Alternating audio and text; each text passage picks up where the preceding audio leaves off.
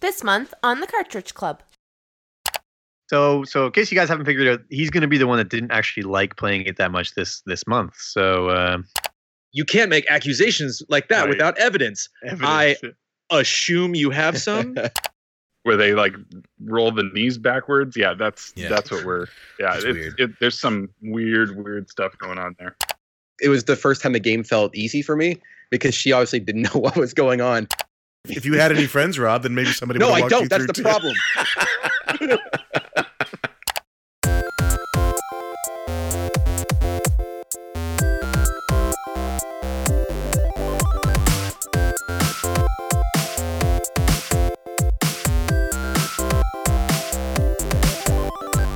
Hello, gamers, and thanks for tuning in to another episode of the Cartridge Club.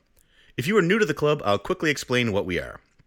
The Cartridge Club is a community of content creators and gamers of all generations. I am Sean, Player 1, and along with my brother Mark, Player 2, we host a monthly book club for gamers. We pick a game and invite everyone in the club to play along, and then select 3 people to come on this show and discuss the game everyone played. Without further ado, let's meet our panel this month. First up from the Bonus Barrel podcast, we have Rob. Hello. Hey, Rob. Thanks for being here. Hey, this is your return guest. Yes. And thank you for having me, by the way. I'm glad to be here. Oh, it's always good to talk to you. You always have such good insight in the games. Oh, yeah. Yeah. I'll be bringing lots of puns and bad jokes. Don't worry. Excellent. So I'll be able to take a day off. I do have one thing to start off with already. I'm already ready to go. Question for when Brandon does his intro is, so we were on an episode with Kyle once. Do you really think you're going to be able to match up to Kyle Bossman in any way? I don't know if you have it in you, but I'm just saying you have big shoes to fill. So just, when he gets to your intro, feel free to address that. All right, so that's Rob's introduction. Thanks, Rob. That's Rob in a nutshell, yeah. Why don't you let everybody know what else you do other than steal my thunder and announce our guests. Right. My bad. I mean, they saw the title card. Come on. Bonus Barrel is our podcast. We're just 4 people who've all had experience working in games who get together and talk about various game-related things, or we do little quote-unquote reviews of games and just talk about them pretty much like any other gaming podcast out there, I suppose. Yep. Excellent. Twitter. Where can they find Bonus Barrel? cartridgeclub.org or Twitter, I guess, or SoundCloud. I don't have a tiny URL or anything, so just type in that, and after you ignore all the Donkey Kong stuff, you'll see Bonus Barrel. It's a good show. If you like podcasts where you get like an insider's look at the way the gaming industry is run, sometimes it's a really good show. I definitely recommend checking them out. Thanks. So I guess I'll switch this order up now. We'll jump right to the next guest, and he is one of the founders of the Easy Allies community.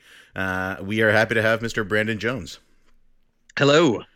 I will fight to be better at Kyle Bossman than anything I can be, but I just got to accept the loss. Anything concerning, like outreach, people knowing who someone is, peering on other things, I lose to Kyle, and I'll concede that loss. It's fine. But yes, thank you. I used to work, I also founded GameTrailers.com, used to work there for a long time. And then when that was no longer a thing, I created a new thing with some friends of mine called Easy Allies. And you can find us at easyallies.com. And that's where you can find all of our stuff. We got a Patreon, a YouTube channel. We stream a lot. And more new fun stuff to come. We're just over a year old. We are but a babe in the industry. It's Easy Allies is... Go ahead, Mark. No, sorry. Go ahead. I'm going to start gushing. You go. I was just going to say it's probably one of the most welcoming and good communities on the internet. Not just from the crew itself, the 9 of them, but all. It seems like all of their fans are also decent people, which is it's nice to be part of. So far, so good. Yeah, you guys have really dodged a lot of bullets.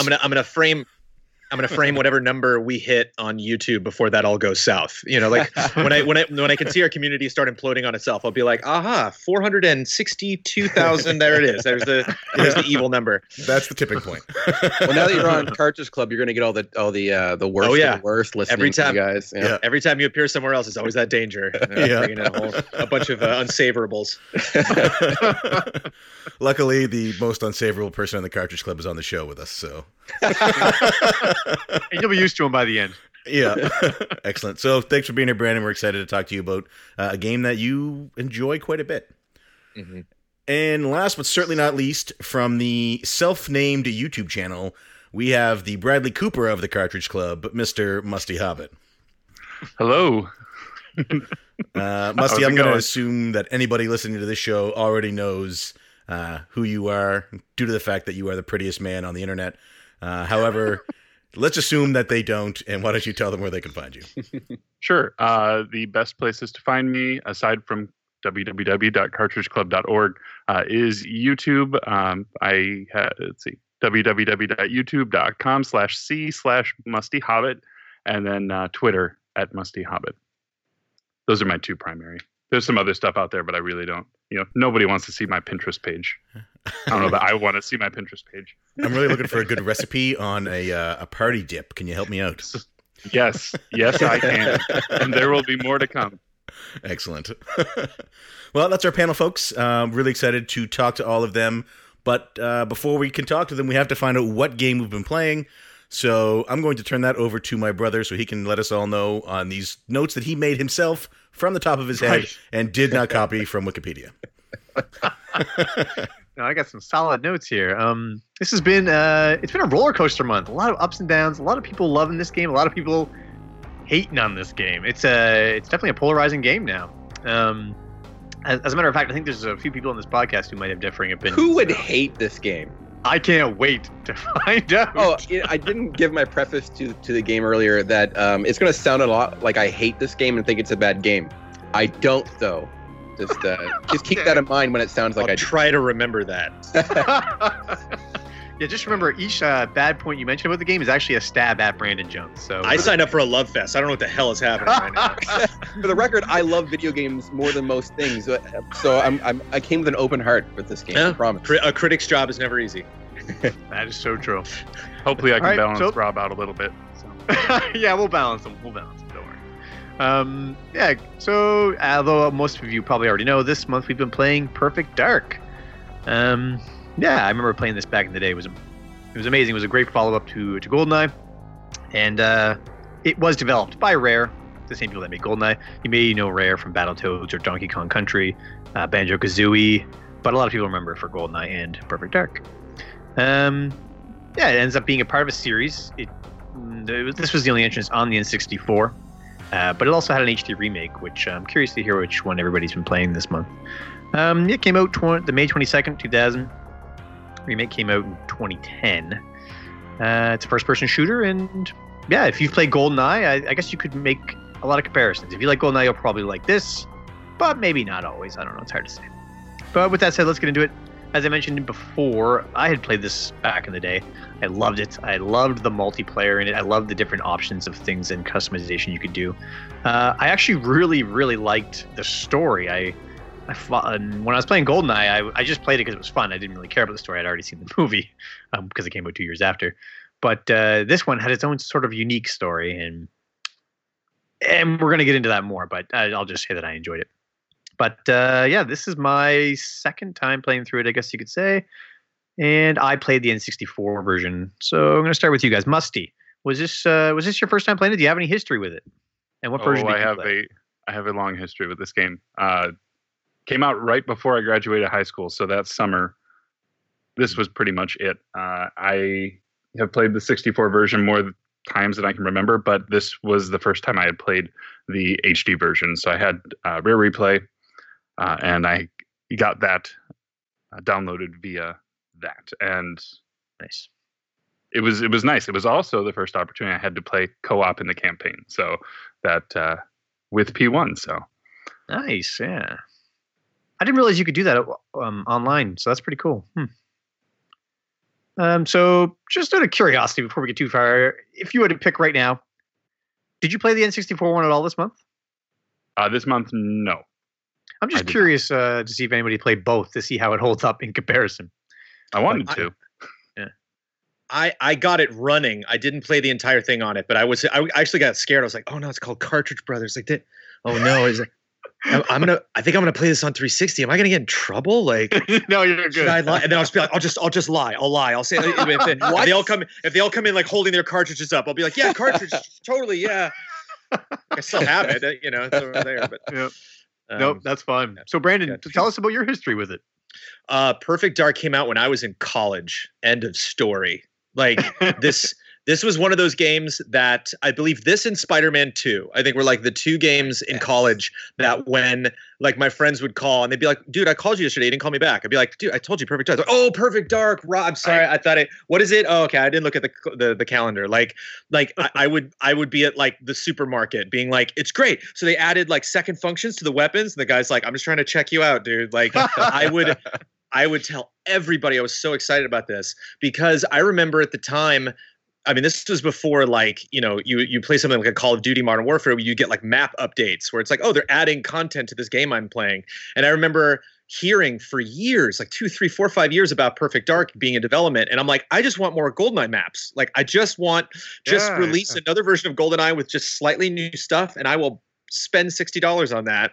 And so this everything that they added to this game, I just was a kid in a candy store, like even not really enjoying parts of it at the time. Like it did not matter. I was just so voraciously gobbling up this game when it came out. And it's been one of those fun games to just kind of go back to and revisit because it did have a lot of forward thinking ideas that I think still hold up. And especially when it came out on 360, when it came out in HD, and then of course Rare Replay again. So yeah, I think I've revisited this game at least 4 or 5 times before you pitched. And I didn't really have a say in what game it was going to be. I was like, oh, I'd love to be on the podcast. What game? They're like, oh, Perfect. Yeah, I'm there. Yeah. There's no question. Let's do it. Nice. Awesome. Let's do the episode now.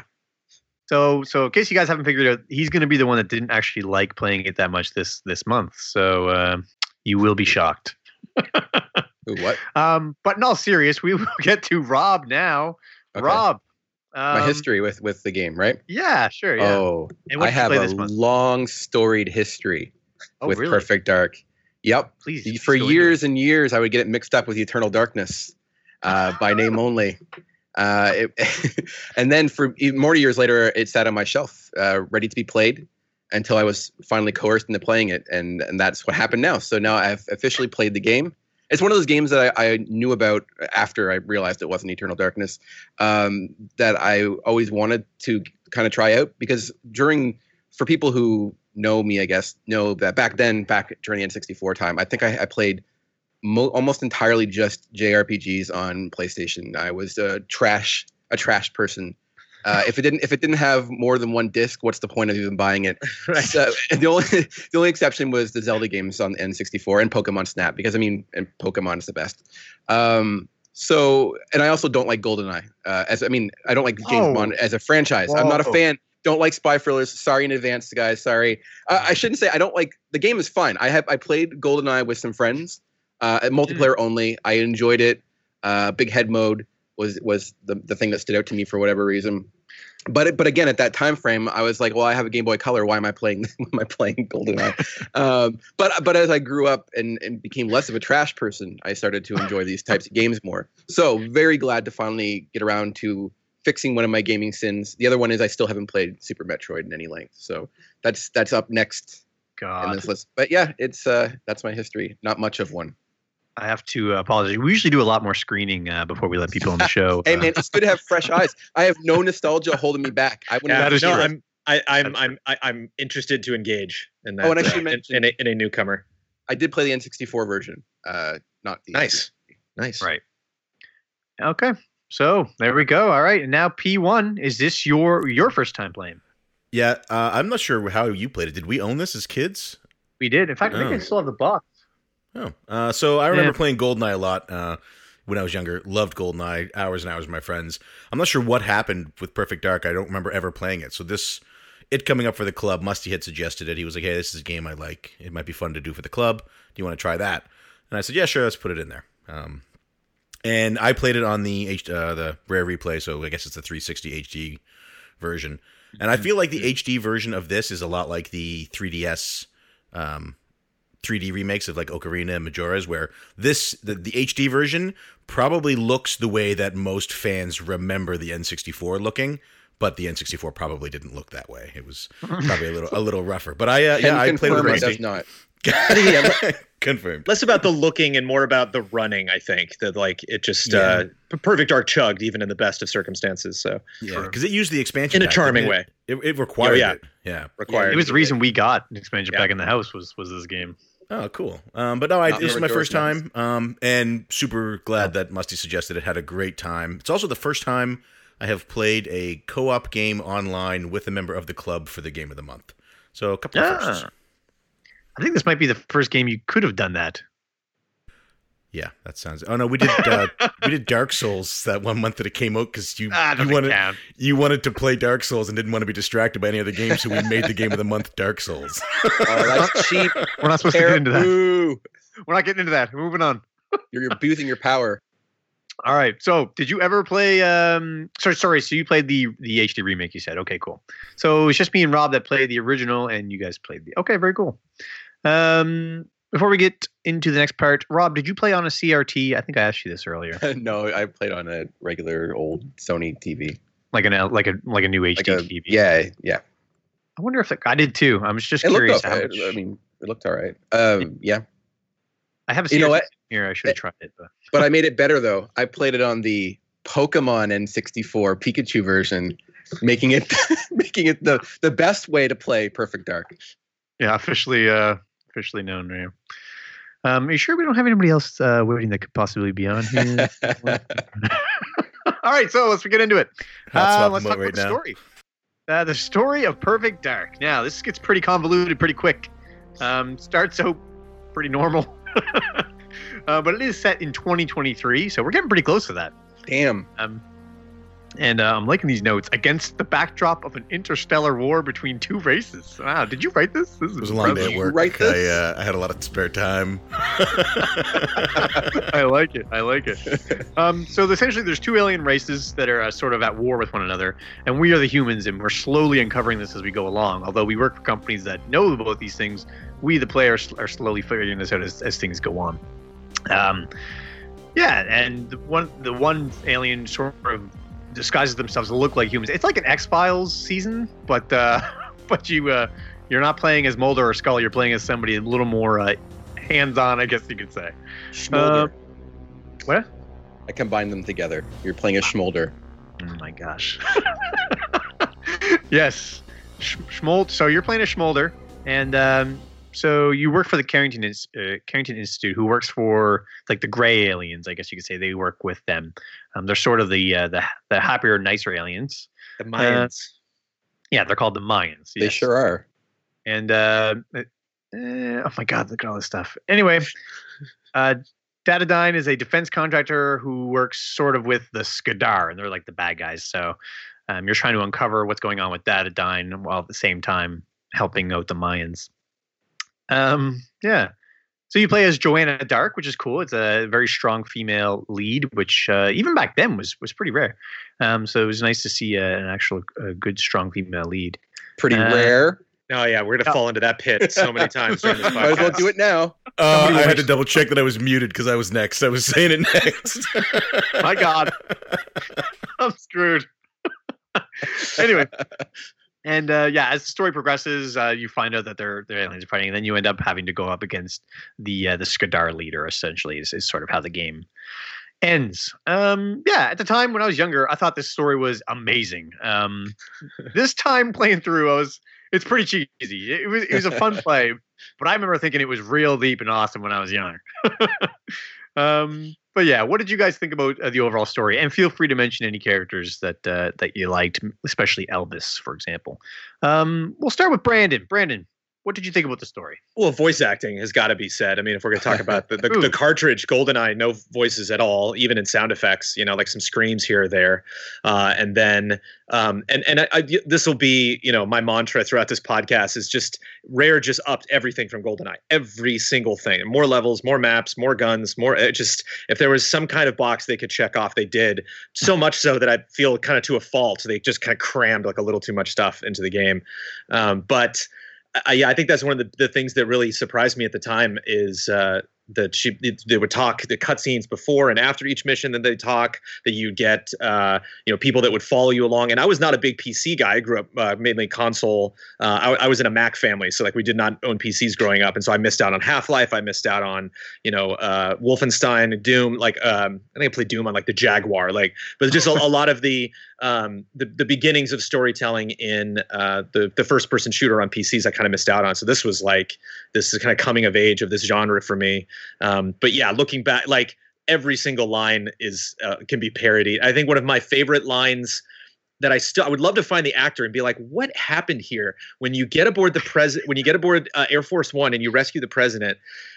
You're like, hey, the government's been lying to you, and the president says, and I quote, "You can't make accusations like that without evidence. I assume you have some." I'm like, did he just say assume? And I was like, no. And I always thought that was like maybe the N64 chip like gargled that. And so I finally got the HD version, and like he says assume. I don't know why. Like he really it's like Shatner saying sabotage. Like he just couldn't. Yeah. But I think one of the things we maybe get into like level design, and this might be a little more pertinent point for that. But like I think the complexity of each scenario, which and again that plays into story as well, and how diverse each area was, down to some levels like the one in the city where it's raining and you got to get one taxi to blow a thing up so you can get inside, and then get a thing to unlock another door. I remember being so confused at the time. I'm just like, I'm missing what I'm supposed to be doing. And so I liked that it wasn't, there were some parts of GoldenEye where it's like, you're a secret agent, and it just felt like putting a round peg into a round hole. It was, I don't really feel like I'm doing anything that tricky, where like it was kind of confusing. I mean, even for me, I think it was like 19 or 20 years old when I played this game, and I was still like, I have no idea what I'm supposed to be doing right now, and had to ask around, for some of the finer points. But some of that's built up on even stuff they did in GoldenEye, which is the higher the difficulty, the more complex your objectives get. But just that complexity in having the right tools and using them in the correct ways, I think is something that you see more in like a thing like a Deus Ex or a Prey, but you wouldn't like the more action fare nowadays. Your Call of Duties and Battlefields and stuff like that have pretty much just been like, whatever. Like we're not doing that anymore. That's a great point. These guys sort of pioneered it. I never really thought about it like that, but this was sort of the first example I've had of that same thing. I was really happy that you mentioned voice acting, because at the very end, watching the credits, a big B. Jones shows up under voice acting. Nice. And I was I knew it. I was like, maybe, just maybe it's him. And so I'm happy you brought it up, but I guess not. That would have been awesome. It's Brendan Jones, I think. Yeah. Yeah. It'll always be Brandon Jones for me. Don't worry. Nice. Yeah. Right on. Okay. What did you think about the story? It had one, and that was great. Yeah. Yeah. So, like I said earlier, I'm not a big fan of the James Bond franchise. So, when I think of Perfect Dark, I think of GoldenEye as well because of Rare. And so, immediately, I was much happier to play this.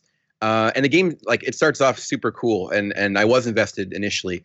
There's like flying cars and flashing lights and tall buildings. It's kind of Blade Runner-y. And you have a cool mission that starts you off infiltrating a building.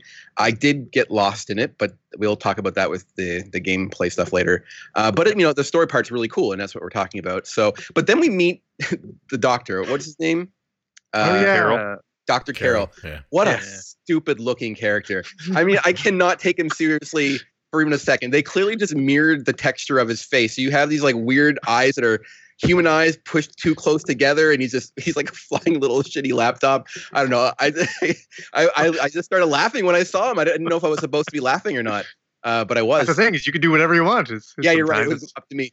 And so I didn't think that would get topped until I saw the fucking alien, and I'm like, oh my god. So I mean, of course, this is made in the late 90s. So this is when the Greys were all the rage. I mean, like you guys mentioned X-Files earlier. This could have been like the villain of the week in any of those episodes. And so I didn't like him either. I hated his voice and his attitude. But the game it took me for a loop. I did not expect to be dealing with aliens or intergalactic war or saving the president who gets cloned. I guess there's all these like weird shit going on in the game that I do like. But the problem was on the N64, and maybe I missed it. I looked for it, but I didn't see if there was a way to turn on subtitles. Do you guys know if that was a possibility? There was not a way. I don't think so. Yeah, I don't remember. And that made it hard to follow because first of all, it's on an N64, so already the let's just say the graphics are retro, and sometimes difficult to see what's going on, and the sound is not perfect. I do like the voice acting as a side note, but I got lost frequently in the story because there'd be some muttered voices, some explosions, and I'm like, what the hell is going on? Subtitles would have been a great feature for this game. But like I think Brenda said, the fact that it had full voice acting is pretty awesome. And when we get to the sound, I have some of my favorite lines from the various NPCs in the game that were particularly fun to listen to. But yeah, overall, thumbs up-ish. I assume they just didn't have enough room for the subtitles. Probably just pushed them over it was the top. pretty rare to have them back then. So, oh my God, it was pretty rare. Yes, yes. But you mentioned, I looked for the subtitles too because of the baby. So I was like, I got to turn the volume down. But then you can't. You're missing dialogue. So you turn it up, and then it's normal volume. Then there's an explosion. It's so loud. It's so often. And I'm like, oh my God, baby's crying. Your baby might grow to hate this game, or maybe your baby will start quoting this game in the future. Maybe this will be ingrained. Yeah, maybe this is what happened to a young Brandon Jones. Who knows?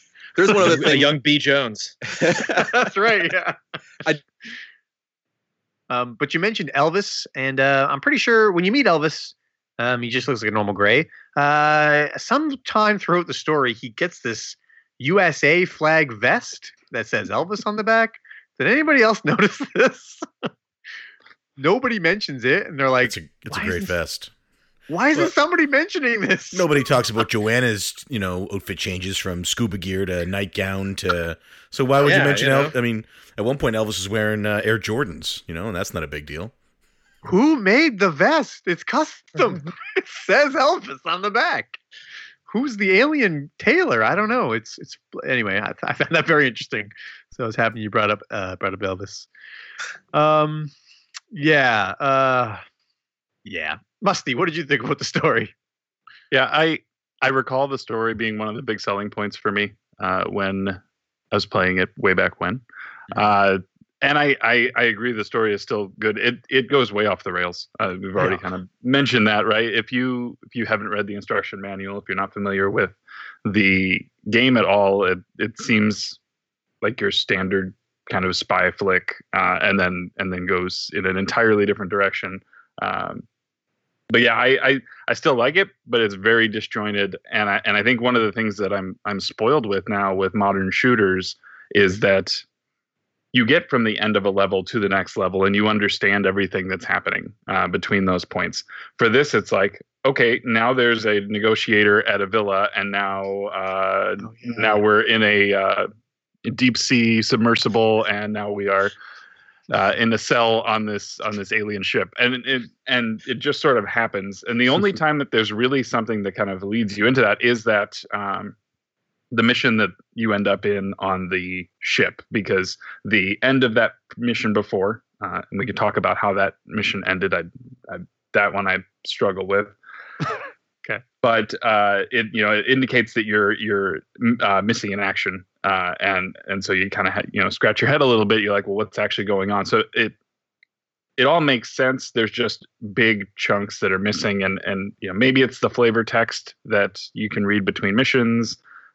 Although when you're playing co-op online as a timer, you do not have time to read those missions. Oh. When do you arrive in space, by the way? I remember being like, wait, when did I get here? You're like the second to last level. I think that's when you're on the ship. Okay. They kidnap you, right? Or they I remember that. We remember being surprised that I'm in a different universe. It kind of threw me for a loop for a little bit at that point. Spoiler alert. Yeah, no, that's a good point. But yeah, so overall, you enjoyed it then, Musty. It kept you entertained. Yeah. Oh yeah. Okay. I mean, I call it nostalgia, but I still enjoyed it now. Right on. A little campy at times, but very campy all the time. Oh yeah, straight camp. Yeah, no doubt. All right. Go ahead, Brandon. Oh, I was just gonna say, yeah, I can't imagine not playing with subtitles for the first time ever and having Elvis be like, you're just like, what on earth? I bet you that was B. Jones right there. I think I've just played it so many times. I wouldn't be surprised if there were lines of dialogue in that game. I still have no idea what they're saying. I just kind of picked it up over time, like, okay, they're telling me to go to the ship or something. I get it. Yeah. There were some like context sensitive pieces of text that would pop up from time to time, but you're right. There was just no way to have every spoken line shown, because there were plenty of missions where it's like, how did you know to shoot that wall?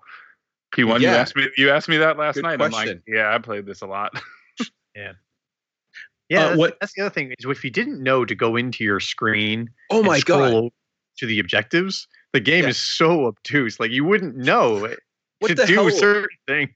It's so confusing. I got lost over stupid shit so much in that game, and I just didn't know I was supposed to do a thing. There's no indication whatsoever. Like the first time, I don't know. I guess we'll talk about it later. I'm sorry. You set me. You triggered me. Okay, take it. I'm sorry. It's okay. The first time I had to take a picture of something. Oh boy. All right. Yeah, I know. P1, tell us, what do you think of the story? If I had played this when it came out, I think I would have probably been in high school or so, maybe shortly after. What year was it? Doesn't matter. 2000. 2000, yeah, so it was the year after high school. I don't think I would have enjoyed the story then. I think, 20-year-old me would have said, this is cheesy and for kids. Going back now, I'm not a fan of first-person shooters unless they're named Overwatch.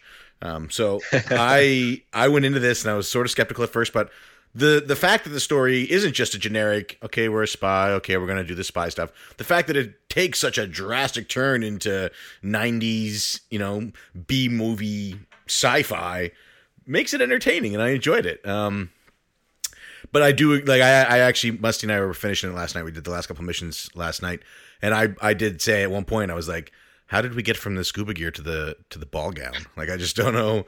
I don't know what went on in between there. Now, it might have been that we couldn't read the text in between the missions because of the timer and the co-op mode.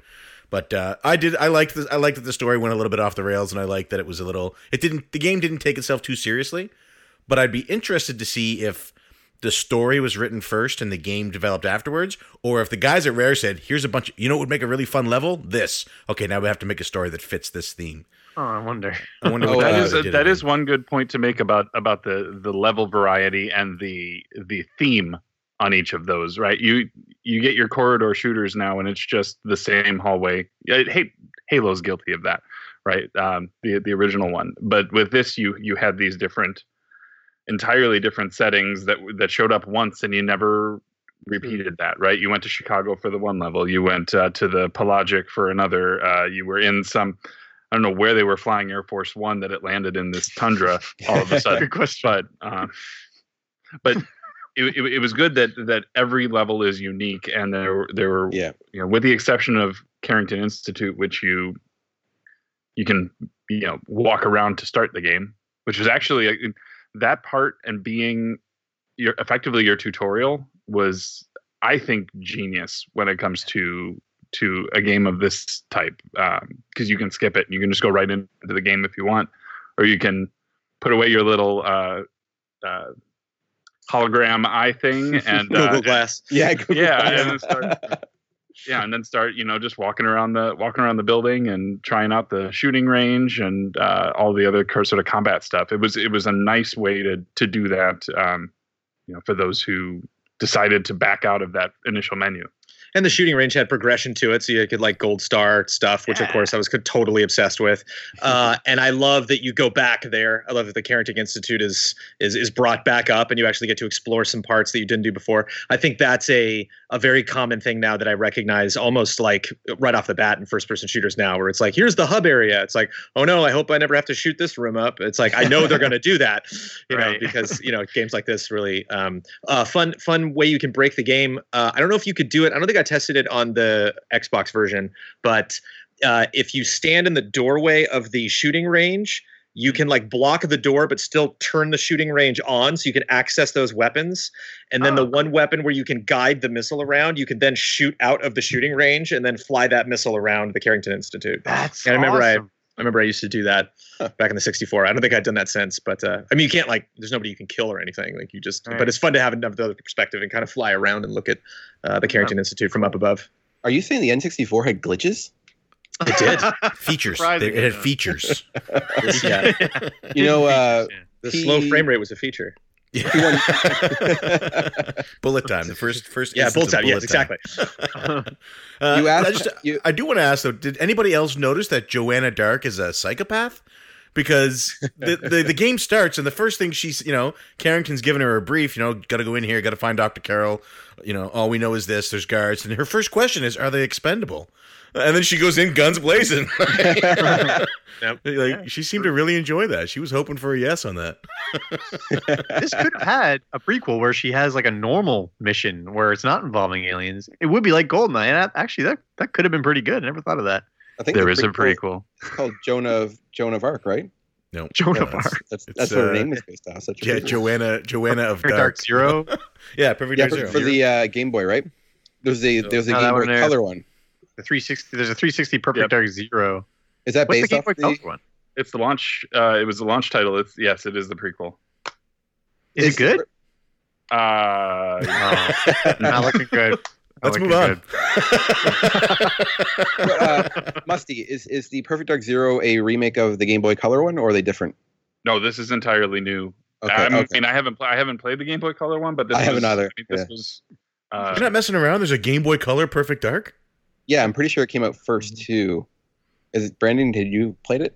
I have You're a not big played it. I'm fan? familiar Oh with my it though. God, terrible. Rob makes things up. He's No, okay, I do, but not in this case. Don't talk back to me. Yeah, this By the was- way, P1, you had a question earlier. You asked how she went from a scuba diving gear to a ballroom gown. Yeah. She changed. It really wasn't. Oh, that thanks. complicated. Thanks. I appreciate But that. there's a few times when you go from they're wearing the scuba gear in the pelagic level, and then they Mhm. get into the submarine, and then they go down to the The ship crash that's ship. down there, the crash ship down there. Tan or something. And like yeah, and then she's in her Carrington Institute, armor. It's like, where did she have that? You have to accessorize, man. You can't just go into battle wearing what you wore the last level. It's embarrassing. Exactly. Yeah. I get changed whenever every time I go anywhere. I changed I this just want podcast. U.S. flag vest. I don't know. I'm sure you can go to any secondhand place and buy one. I hope so. Especially if it says Elvis on the back. That would be Well, amazing. you can sew it on yourself. I think I might Perhaps have. there's your first cosplay, P2. Could be going as Elvis. Aliens have all this space exploring technology and they can't make a vest. I mean, come on, guys. Yeah, Let's, that's a great point. let's be realistic here. Even Han Solo had a vest. Exactly. All right, you've all convinced me. All right. Was there any other story points anybody wanted to mention before we get into the actual gameplay? I think we pretty much summed it up. It's got a hostage situation. I love a good hostage situation in a game. Yeah. Are you I love the talking about attention. the Alaskan level or the one right before it?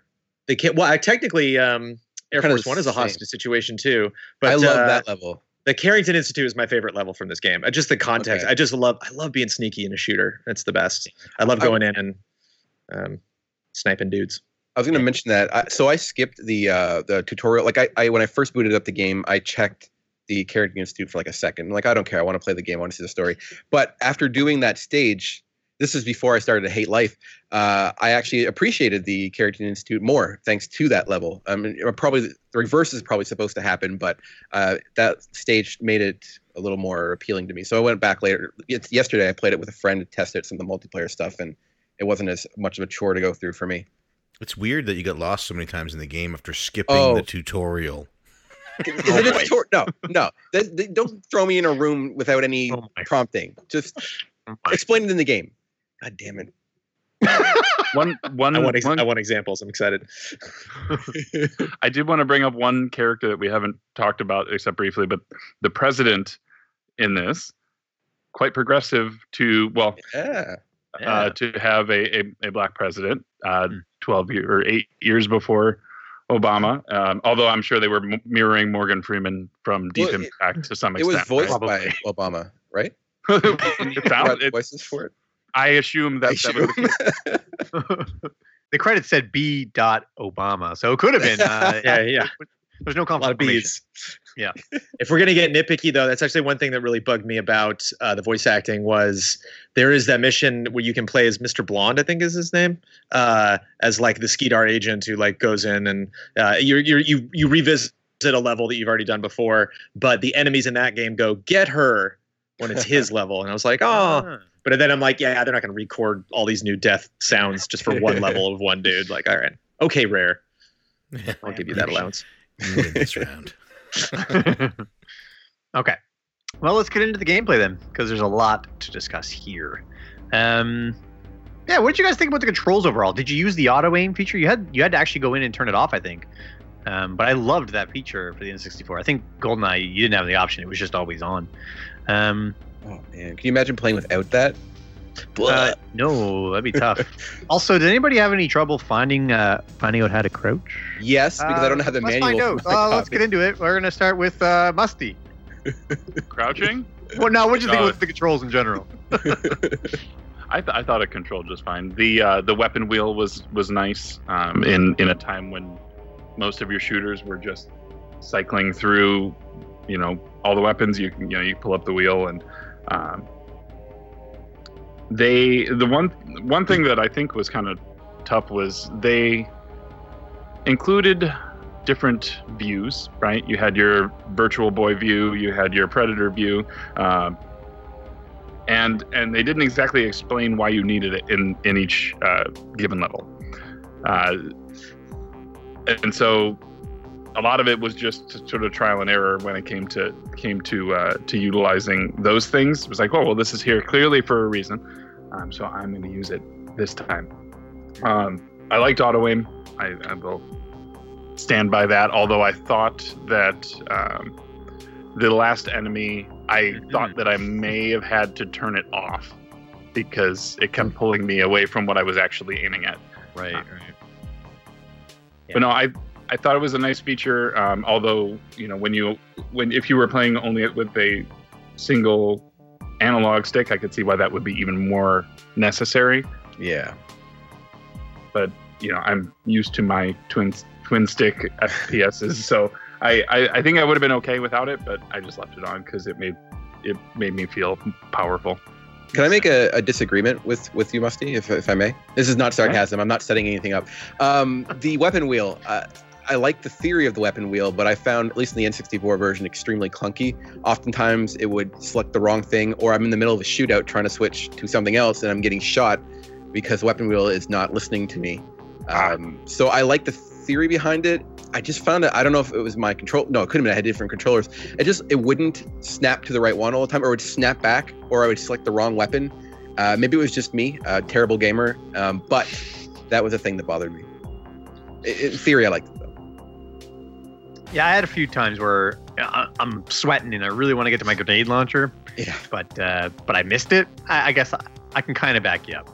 Well, I'm a fan of I like how Far Cry does it because they don't, and I think this might have just been Far Cry 4 because they just have north, south, east, west. Like you just have 4 and you assign it to those 4. Yeah. Where some games want to have, I want to have every single, I think Wolfenstein that was one of my big issues with Wolfenstein that year that Far Cry 4 came out, was they put every single gun on the wheel. And so it's like, okay, now it's 40 degrees instead of 45 degrees to pick the shotgun. And as opposed to Far Cry, I don't even have to think. It's just left. Boom, there's my shotgun. Yep. If it paused while you were selecting it, that might not be so bad. Yeah, but they're that's still true, killing you while you're doing it. Okay. P1, what did you think about the controls? So, I mean, like I said, I'm not really a first-person shooter fan. Right. So, going in, I was thankful for the fact that it could be played co-op. As far as controls go, it felt a little bit floaty to me. I didn't really notice any issues because Musty killed everything fast enough that it didn't matter if I missed. But I like the auto aim. Without that, that's a must-have, I think. Because I would open doors and just start firing, and then it would just target itself. And it was great. Yeah. I felt a little bit like Luke, in the Millennium Falcon. Hey, I got one. And Musty was like, great job, kid. Don't get cocky. As he's killing everybody else. But like Brandon mentioned the hostage situation in Carrington Institute. That one was great because Musty and I, we lined it up outside the door. He was like, okay, there's a guy along this wall and there's a guy along this wall. I'm not sure how he knew that because they didn't tell us on the map, but he knew. And he was like, I'm going to open the door on 3 and then you fire and I'll fire at the same time. We're going to save these hostages. And we saved every one of his hostages. Nice. Every one of his hostages, yeah. But it felt a little bit floaty to me on the 360. But it didn't feel bad. Don't crouch. If you're playing multiplayer, don't crouch in front of the other person. Because the second level crouch is like a weird sit. Don't do it. Yeah, if you've seen not the more recent Arrival movie, but the original one, where they like roll the knees backwards. Yeah, that's what we're. Yeah, It's weird. There's some weird stuff going on there. Yeah. But as far as controls go, I had very no complaints, especially for a game that came out in 2000. This is, you know what I mean? I think the HD version is just a new skin on it, like a new coat of paint. I don't think they upped the controls much. But I love the modes, the co-op mode, the counter-operative mode, which is, for that even to be a thing that existed in 2000 is mind-blowing. The fact that, you could play as the guards while somebody else walks around and, face rolls you as Joanna. And the multi. It had a lot of good features, and the co-op play through the single player story was my favorite part, and I think that's why I enjoyed it as much as I did, because it wasn't just me playing by myself. I actually wish now that we had played it together when we were kids, because then maybe we wouldn't have spent those 3 years hating each other. But better brother would have been there for him, but we weren't. Co-op though on the 64 is a framey mess. It did like very slow. I really like you mentioned the counter-operative mode, and I almost missed it, but I'm going to throw our friend Shelby under the bus. I had her play the game with me last night, and I had already done the missions at that point, so it was the first time the game felt easy for me, because she obviously didn't know what was going on, and so I was able to finish the mission. She couldn't find me. I explained nothing because I didn't want to get killed, and I enjoyed the counter-operative mode quite a bit. Right on. It is a good idea though. Like honestly, like that it is pretty ahead of its time, and it is really cool. Well, Rob, why don't you tell us about what you thought about the controls? Did you have any troubles? Well, I didn't know how to crouch. What a weird way to crouch. Let's move on. Can I just mention? You hold down R and then tap the C button down. Yeah. The down C twice. It's weird. I don't know. Can there have been no better way to crouch? It's that. Yeah. So I already complained a little bit about the weapon wheel. I like the auto aim at first. My first thought was, "What? I'm not some baby. I don't need any auto aim. I'm going to play as myself. This is stupid." But then I began to appreciate it, because controlling a first-person shooter on a controller is a pain in the ass. Which is, I don't know how the hell you play Overwatch on PS4 or P1. That's insane. PC version is the best, and I don't even like PC that much. Anyways, I play as first-person Reinhardt. shooters. All he has to do is hold the left trigger for his shield, he can probably wait. play Spectre or something. Nice. Fair enough. But yeah, that turned it probably from something that would have been extremely frustrating to something more or less enjoyable. I really like the auto aim, and it goes against what I believe. I don't like the game helping me in ways I don't want it to, but in this case, it was great. And they also designed around it. I mean, if you have to go in and turn it off, the game is meant to be used that way. So, yeah, pro that. Right on. I used the C buttons. I strafed everywhere. I think that was from GoldenEye days. You had to go sideways. It was faster. You just walked faster. Yeah. I didn't know that until the end of the game, because I needed it against the last boss. And it's like, oh, right, I knew it was there, but I never used the strafing. I probably should have, but it kind of need it for like the last fight. I'm happy you found that, because you kept saying you kept getting that one-hit death from that grenade. Man, and I kept thinking, why doesn't he just strafe? Why doesn't he move? But I guess you didn't know. It's funny because as you guys know, well, the people here who know me, I like old games and I like getting complete box copies of games and stuff. Having the manual for this game would have been really nice. I think it would have improved if I had just read it. So I went online and did eventually. But yeah, that would have helped. And here I am like, where's my tutorial? Stupid new games are the best. And I'm always saying how great old games are. And so a lot of contradictions this episode, Rob. I know, right? I'm all over the place today. I love it. All right, Jones, what did you think about the overall control scheme? And do you think it still holds up? Yeah, I think that that's the biggest difference between the N64 version and the Xbox version is I remember when it came out on Xbox or on 360, I was like, oh, yes, I can finally go back and play Perfect Dark. And then the first level, I was like, what is happening? Like, it was almost like two different parts of my brain were like meeting each other for the first time, because it's like, you go back now and you have that analog stick with the seize buttons, and it's like, this is ridiculous. Like, why on earth would you ever want to control a shooter this way? But I played so much GoldenEye that I got good at it. And so it was this weird skill that served no other purpose in my life other than to prepare myself for Perfect Dark. And so when Perfect Dark came out, I was so ready. And then I made the mistake when I went into the 360 version, and I'm going to the settings because I'm one of those inverted weirdos. And so I go to invert it, Not and I weirdo. see the auto aim, and I'm like, just people get so pissed about inversion sometimes. It cracks me up. Why would you invert? It's like, hey, it's okay. We can all play the game, have a good time. It's fine. We played the same game. It's fine. You just went that way, I went that way. It's good. But and so I turned it off going into the first level, and it was just like, I cannot. Like I wanted, like, as a point of pride to be like, I could beat Perfect Dark without auto aim. I could not, because I think the enemies just move really fast. Like I think like we're used to that speed with modern shooters, but like I'm also used to people like tripping when I shoot them in the leg in modern shooters, and like like just the way the rooms are built, the way cover is implemented. Like I take cover much more now than I would in the. Like when you brought up crouch, I was like, why would you crouch in Perfect Dark? And like, oh, there's tunnels and stuff you need to go in. Okay, yeah. Like, there's reasons, like, but I just, the shooters are just different now. And so I love this game to death. I will talk about this game and say positive things all day, but I think the gameplay does not, the actual like movement does not necessarily hold up compared to even games that came out a couple years after this. You need auto aim to hit those sweet rolls when those characters are doing their awkward dive rolls on the floor. I love those. They're awesome. So slow. They get up and they stop for a second. The clunkiest. Can you imagine playing a Sonic game where he rolled that slowly? It'd be the best. Wait, aren't most Sonic games clunky and awkward as well?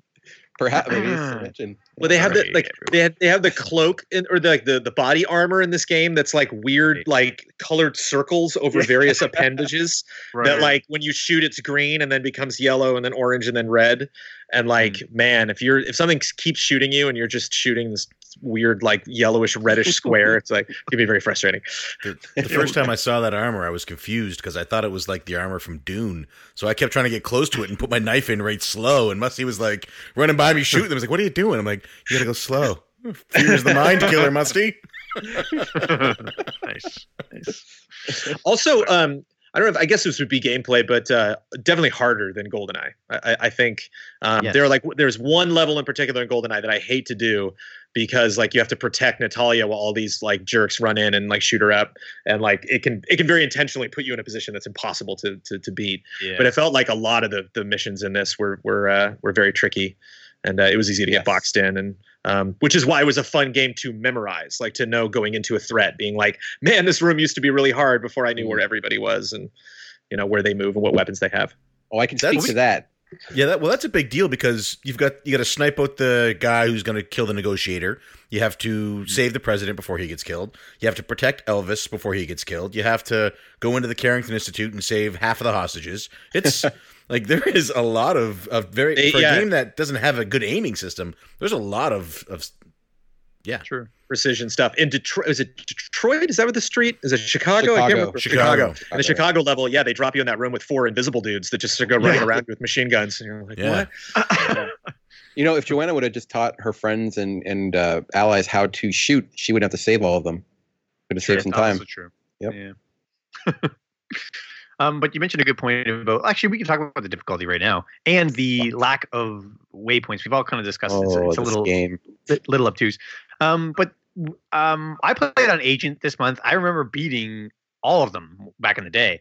I can't even imagine going through the harder difficulties now. But I found even Agent got pretty tough, especially the further you got along. I'm already angry. Did you play, Rob? Did you play anything past Agent? And no. Did you beat Agent? Hell yes, I beat Agent. I think that's a stupid game. Okay.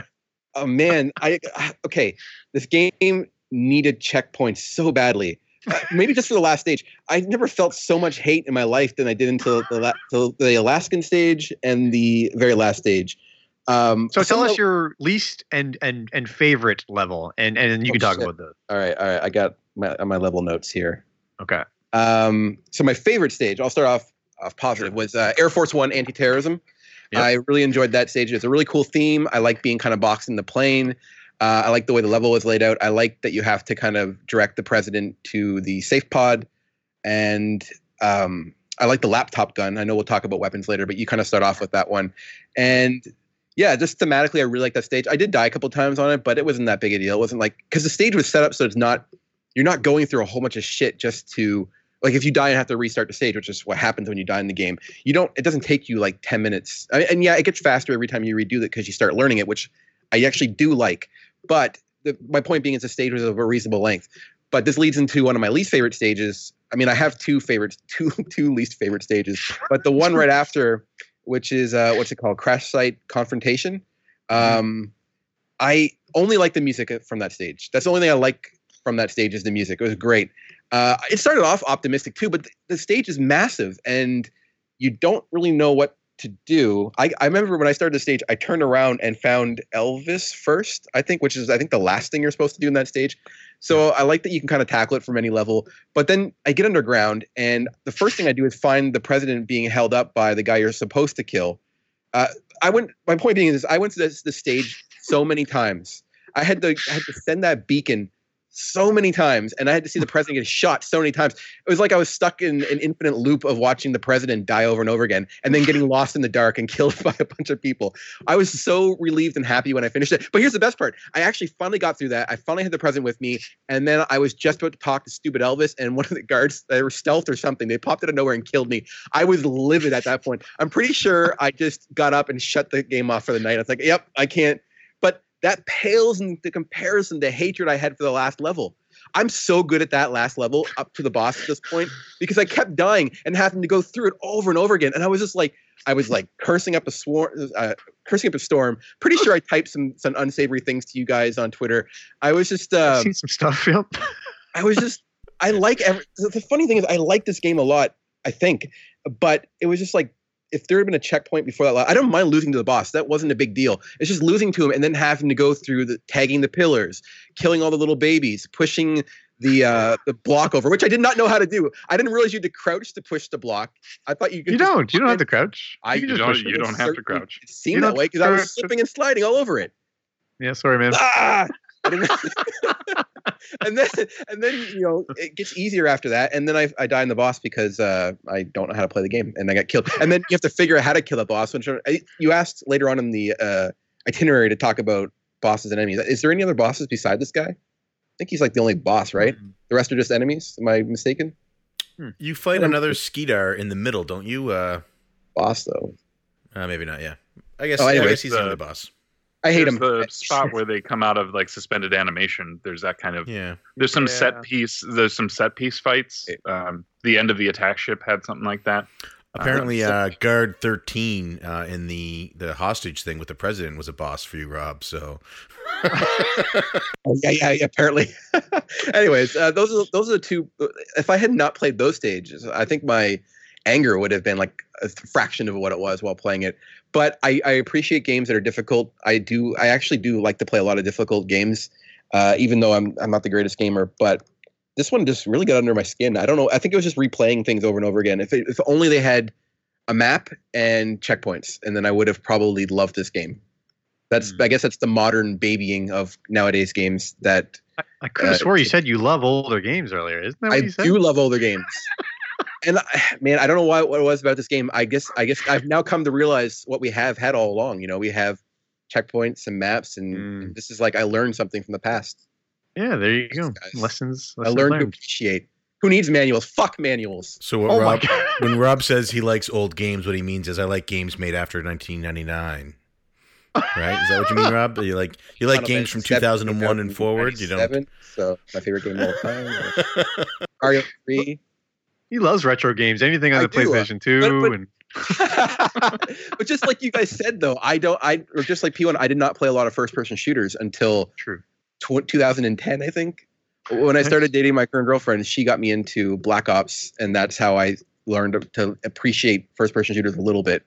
So before then, everything else is just a mess. I don't know. I didn't understand what is Medal of Honor. I don't know why people wanted to play as army men shooting each other. So it turned me off from the whole genre. All right, I'm done. Okay. All right, no problem. Mr. Jones, how about you? Yes. What was your favorite and least favorite level? What did you think of the difficulty? Did you play an agent this month? I did. I played on the.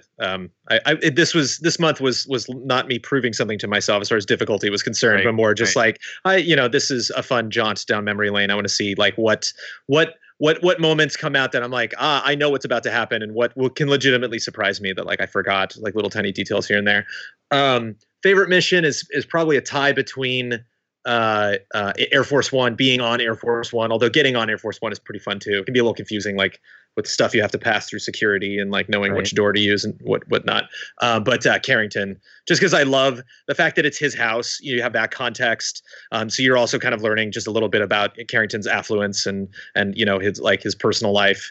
And just I love when a bunch of guys with guns just stroll in someplace like they own it, and you roll in like, no, what? It's just like literally you're all gonna get taken down by a woman. Here we go, one by one. But my least favorite's probably that Chicago level. I remember in the 90s, like I don't get angry at any of the levels now because I know it's coming, but like I remember really having a problem with that because you have to like go into the safe and then it takes a long time for the door to open and all the guards are coming. And so by the time the door actually starts opening, the guards don't stop. So like this huge door starts opening really slowly. And I'm like, stand by the microwave, just like, come on, where's my mac and cheese going to be ready? So you got to like get into that thing and then get it and then get out and just kind of work your way through. I mean, there's so many bad guys that come storming that, through that area. It's hard. And actually the trick that I started to use was, if a door opens, you can close it. So like anytime a guy's like, hey, I'm going to open this door. I'd be like, nope. So like anytime I need to reload, I'd be like, gonna reload. And I'd see that door opening. I'd be like, nope, close it, reload. Nope, close it. Okay, line up my shot, close it. Okay, line up. All right. And then they'd finally come in and I'm like at headshot level. Oh, I was thinking of the first part of the Chicago level. You're talking about when you're inside. Yeah. I kept dying before the guard swarming part. They kept hitting the alarm. It was annoying. But that part I actually got through in one shot. I was really happy. I did what you said. I just stayed in the vault and just let them pour in, and I just killed them until eventually I was able to leave. I think it was I can't tell when, because I don't know if there's 5 guards in the corner. So I feel bad turning my back to try to grab this object when it could be right at the moment when 2 guys with shotguns come running in the room and I can't see them because they're behind me. Yeah, I think we talked about this before, but I think just there's no level in that game that's like any other level. And so I think that's even when stuff was tricky and difficult, I appreciated it for being unique and doing something the other levels hadn't. Yep, nope, that's fair. That's a great point too. Even the ones that aren't good are at least innovative. How about Musty? Your favorite and least favorite. And what did you think about the difficulty overall?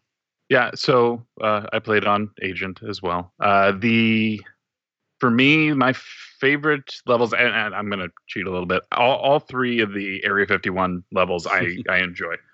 Even the minor escort mission that you have. I like that there were a few levels that had secret extra weapon unlocks. In the escort mission one, that you can get a second Falcon silenced if you blow up a little. There's a crate that you blow up, and there's a second gun there. In the last mission, if you take out all 5 of those towers, you do get a double Phoenix, which makes that final boss like totally. How do you destroy all 5? I thought you can only tag the ones that the 3 that you were only. I think if you tag the wrong one, doesn't it give you a game over? It does. So how do you do all 5? So you tag the 3 that you have to tag, and you have a Devastator, I think it's called, the grenade launching gun, and you can actually use the wall hugger alternate shoot mode on that and take out the other 2. Oh, neat. That's cool. Yeah. You know what? Taught me that. What's that? Musty taught me that. Oh, okay. In the Area 51 stage, this is a funny thing I noticed. You're defending off against you're trying to get the gates open so that Elvis can leave in his UFO. I was on the catwalks defending the whoever the guy was that you're defending. And then it immediately gets a cutscene with the door opening and Elvis taking off. And like my character's still on the catwalk. So I like to think that he came back, got Joanna, and then still left the other guy. It was just really it was amusing to me. Yeah, actually, that point in the game is it's you choose what path. If you stay back and defend, that guy gets on the ship with Elvis and leaves, and then he shows up at a later mission. If you tell him to go in and open the door or whatever, and you get on the plane with Elvis, you never see that guy again. It's assumed that he dies. He's dead for sure. Yeah, I mean not for. I'm just saying. Know that. Confidently, he might be alive. So you can actually 2 different ways there. That's cool. Cool. It is cool. I loved the end cutscenes in GoldenEye and Perfect Dark. Both are directly in the engine, so like the camera's literally just cutting to that scene. So there's a lot of really great Easter eggs at the end of GoldenEye levels where you can like chuck a grenade before you finish the level, and you'll kill Natalia like in the cutscene. Like. Love that. Love it. All right, Musty. What were you saying about your favorite and least favorite? Yeah. So favorite level were the 3 Area 51 levels for me. there's enough variety there. There's the infiltration. You got to get the disguise. You have to get Elvis out from being autopsied. Like it's kind of crazy. You end up meeting up with the Jonathan, who was supposed to be her brother at one point. I think they were saying that he was supposed to be John Dark, and they retconned it though, right? In the new version? They did. But I like those three, and apparently there's two ways to end that level. You can get out on the ship with Elvis, or you can take the speeder bike. But it didn't give us that option. It didn't. That's amazing, man. We played in co-op, so that's probably why we didn't get the option. Yeah. It's cool that it even does that, though. It is cool. I liked that. As far as levels I didn't like, I don't like levels that have an auto fail condition on the third objective that you can fail immediately. And that's those are rough. So the Chicago level, the Chicago streets level was like that. If you use up all your Devastator ammo in the final level, you're toast. Like, and there's just no other. It doesn't warn you about those things. It just happens. And I don't know. Those things are frustrations. So you end up failing a level once, and then you just know that you either learn to not do what you just did again, or you eventually just make your way through it. Yeah. Yeah. No, fair enough. I think those are probably my least favorite too, actually. The crashed underwater alien ship reactor thing. That stage has one of those annoying ending too. You have like a minute to get out, or you fail the whole mission. Those types of things. If you had a checkpoint, wouldn't be so big a deal. Something I got to bring up, as long as we're talking about difficulty too, that just amuses me to no end. You can have bots in Perfect Dark and multiplayer, and you can crank those bots up to absolute impossibility. To literally like the moment my character is in another room with you, the millisecond I recognize that you are in the room, I will shoot you in the eye, like immediately. Like, and so it's fun. It's fun to like crank a difficulty up to impossible and just kind of mess with it for a little bit. Be like, whatever. Yeah. Okay. I remember doing that with a friend back in the day, and it was a race to see who could live the longest. Like, it wasn't a matter of who could kill the most. It was who could live the longest. Like a horror film. Yeah, exactly. It's just like some nurse with a pistol, like. Yeah, it is too. Yeah, random characters. That's right. John, what were your favorite and least favorite levels? My favorite. What did you think of difficulty? Well, we played on Agent, and because we played co-op, I don't think it was super difficult. Musty is very familiar with the game, helped me out. If I had to discover that, you have to switch to IR and see which of these lights is green to turn off to open this door, and you have to find this magic hole in the wall. If I had to do all that on my own, this would be another month when I didn't finish the game. I had a walkthrough with you the entire time. Yeah, that stuff I think I would have found that quite frustrating. I know I would have. So the fact that Musty, it wasn't like Musty just walked through the level and I followed him, picking up ammo. Sounds like you just rode his coattails the whole time. Well, because Musty, you wouldn't have. You'd be in my situation, except you wouldn't have finished it. You wouldn't have been a champion like me. I'm the best. You're right. I was trying to be a good tour guide. That's right. So Musty was like, I know that these first-person shooters aren't really your thing. So we'd start the stage, we'd go over the objectives, and he'd like, all right, so we start going. And then when it got to the point when he was like, okay, we'd walk into a room, he'd be like, okay, now you got to do this. So he would let me do all this stuff, but he would explain it to me. It was like having a walkthrough, like a Musty walkthrough. Yeah, sad. You're here giving me guff. I'm going through myself. I'm a lone wolf, and you're getting walked through by your dad, basically. Oh. Well, if you had somebody, if you had any friends, Rob, then maybe somebody. No, would I don't. That's the problem. Shelby. Shelby probably could have told you how to play. Why does it feel like you get to this point on every one of your podcasts? Where we do. Yeah. This seems like this comes up a lot. Rob's got some issues we're trying to work through. We have him on every now and then to try and help him out. And but I didn't find the difficulty too bad because of that reason. Right. I love the co-op mode. And now when you play 2-player, the second player plays as like a blonde woman who's not Joanna Dark. It's true. Musty and I started calling her Laura Light.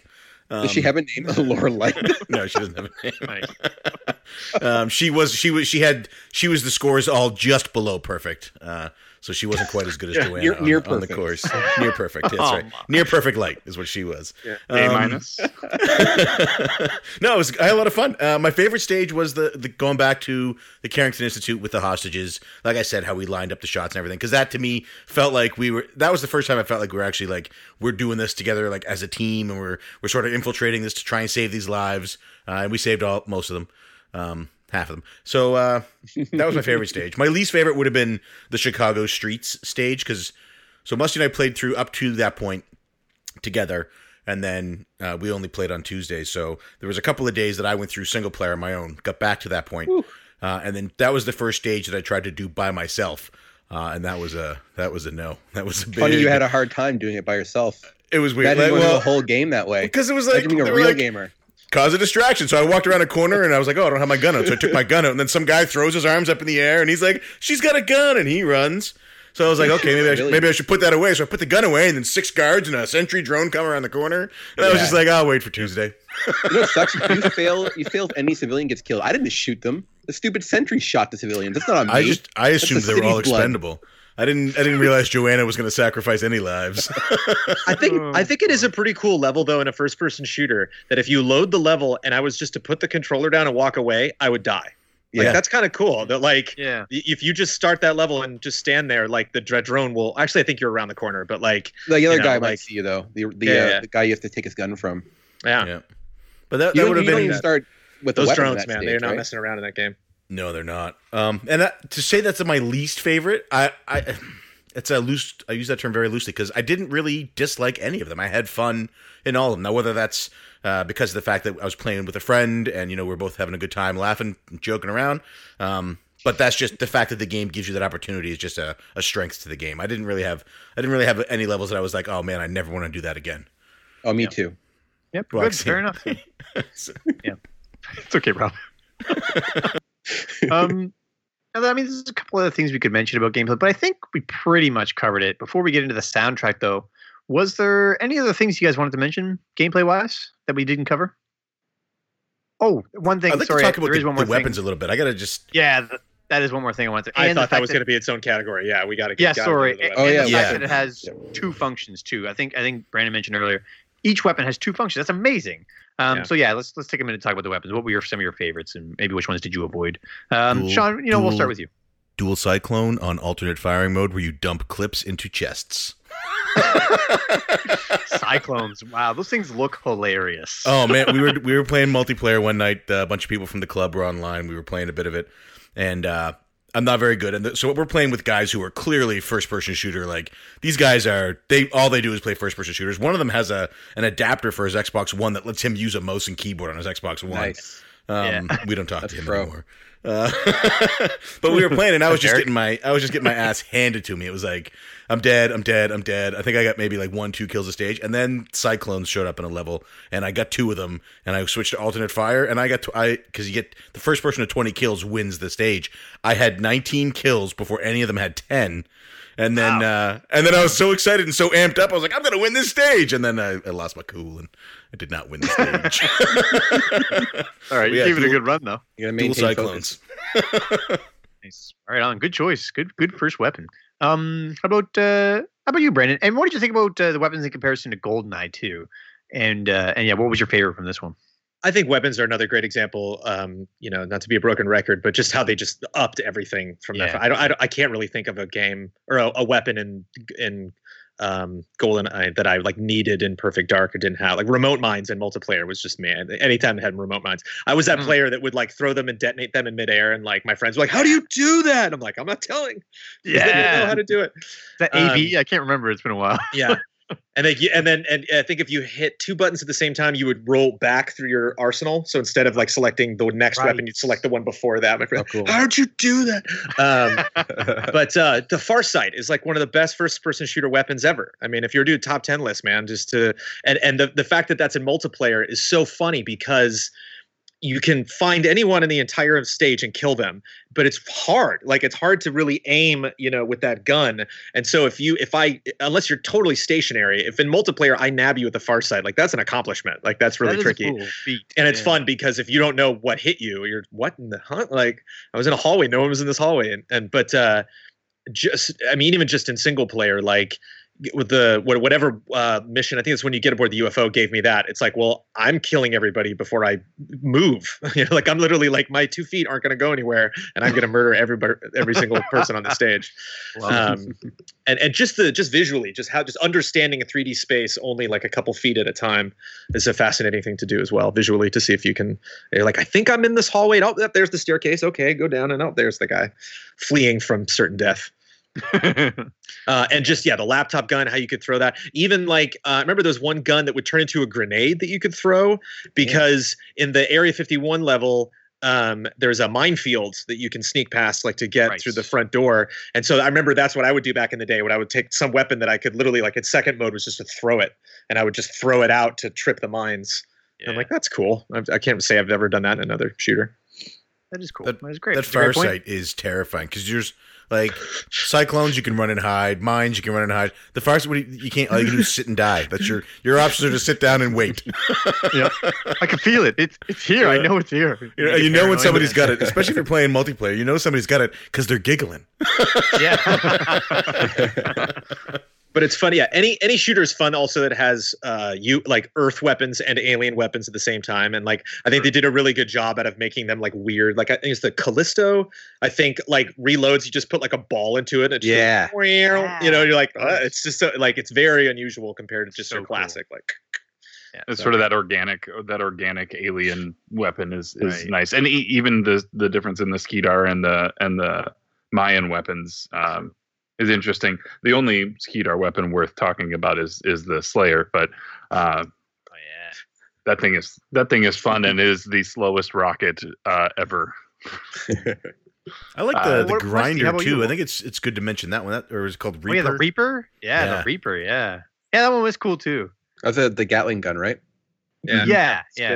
But the Alt-Fire is just a grinder, like that thing from Labyrinth. Yeah, it's creepy. Actually, just as creepy. Musty, how about you? What were your favorite and least favorite? So, favorite, I like that. Was it the Callisto? Is that? Yep. I like the Phoenix ones too. Some really both Mayan weapons. The Tranquilizer's fun. Oh yeah. Although you only get it in the story mode in one half of the Area 51 levels, but Tranquilizers only in multiplayer is pretty hilarious, because everyone just starts getting drunk. It was But I don't know. I mean, just good old dual Falcon silencers is great. Like, powerful. And that's it for just handguns. That is. It's the clean look, and it's the iconic one. Like even Perfect Dark Zero's got the Falcon on the front. Yeah. I don't think there's a weapon that feels bad. Like they all. It doesn't matter what you have, unless maybe it's that weird scoped handgun. But none of them really feel like, it doesn't matter what you have. You're not like, oh man, I got this. I don't want this. They all feel like, all right, I'm a badass. I'm gonna go in here and take names and chew bubblegum. Yeah.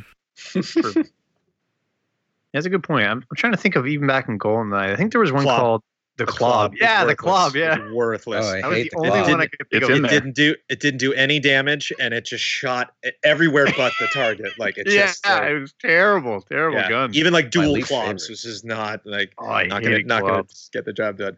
Clubs only. You don't want to use a club. That's what they say. Yeah. All right, Rob. How about you? What's your favorite? I like the laptop gun thematically. I like imagining that she's carrying this in laptop mode, and that she's hooked up to Windows 95 or something while she's chilling out, and then it turns into. Everybody's giving me thumbs up. No, you're good. Oh, okay. Sorry. I was like, what's going on? Yeah, thank you. Yeah, I like to imagine the technology of how, like, is it a functional laptop? Could she use Netscape while she's on it? She had instant AOL Instant Messenger while she was in between missions. These are the things I wonder. But it looked really cool. Is it like Dr. Carol? Is it sentient? Is it Dr. Carol? Yeah. Oh, now I hate. Did you ask if she could use AIM while she was using the laptop gun? Oh, awesome. AOL Instant Messenger. This is why we have Rob back, folks. I also like the Mauler, but only because it helped me kill that cheap ass last boss. I like the Super Dragon because I like assault rifles in games, and like you guys mentioned, the Callisto NTG. It's I guess a Mayan submachine gun. I use this a lot during the last stage up to the last boss, and I just like how it's goofy 60s sci-fi look. It's pretty great. Mm-hmm. RCP. In my fist. Yeah, the RCP. And you get the shock. Even the shotgun is good. Like are all first-person shooters do they all have arsenals this awesome? Because I mean, Gear series. I play Overwatch, so I have a hammer and a shield. That's it. I don't play. Yeah. I don't know. I don't play enough to tell you. Yeah, well, I don't know. They all felt really good. All of the weapons felt really good. Rare really knew what they were doing. In the first-person shooter genre, they're creative, and I think that's something you don't see a lot in shooters now, because there were a lot of. I mean, think about how many guns. I brought the list up. I think it's like 40 or something crazy, but with plus the alternate mode, so that's 80 different things you can do with weapons. And there were some I think the idea now is that if we're gonna put a weapon in our shooter, you have to love it. It has to be something that you feel you get and oh, this is fantastic. And there were secondary modes. I'd pick up something in Perfect Dark, even back in the when I was first playing it. That was oh, it's a secondary mode. Okay, that's weird. Anyway, moving on. I'm never ever going to use that, but it's cool. It's there. That's a clever thing. I can disarming people. Didn't really do it, but it's that's what a cool thing you can do in that game if you in a pinch. Yep. I wish I had played the multiplayer one with you guys, because it seems like you would have a lot more fun with the weapons. You would experiment more instead of using the ones that you find that instantly work for you, which is kind of what I did with the single player mode. But I think any type of these types of games, or any of these types of games, are always better when you play with a bunch of people. And the little bit that I played with my friend last night was actually a lot more fun than when I played it on my own. Nice. But, wow. But if I don't beat a game, then I feel like I wasted my time. So I'm glad I went through the main story. Oh man, I host the show and I beat 30% of the games. No, and of that 30%, half of them I had beaten before the month. You just got to start picking new games you want to play, then they come out and abuse your show. Yeah. Not that you guys would ever do that. No, we're going to move on to soundtrack now. So anyway, before we get into the soundtrack, was there anything else that we missed? Any other gameplay elements? Didn't you have you had a on your itinerary, which I kept handy because I'm a responsible guest. It says better than GoldenEye ? Yeah, I was going to save that for later, but we can do it now. Well, you should have put it later on your list, Mark. I mean, I didn't put it at all. You can't blame me for that. I'm just an innocent guest reading the list. I'm surprised you didn't get lost because I didn't send out a tutorial on how to read the list first. I had my manual. It was okay. I think Perfect Dark is better on paper. I think if you add it all up, it just has more of everything. And so, and the fact that it's an original property. And so you went into the game not knowing what was going to happen, being surprised by things, as opposed to oh no, this 006 guy, I hope we take him down. But seems like he's going to be a good friend.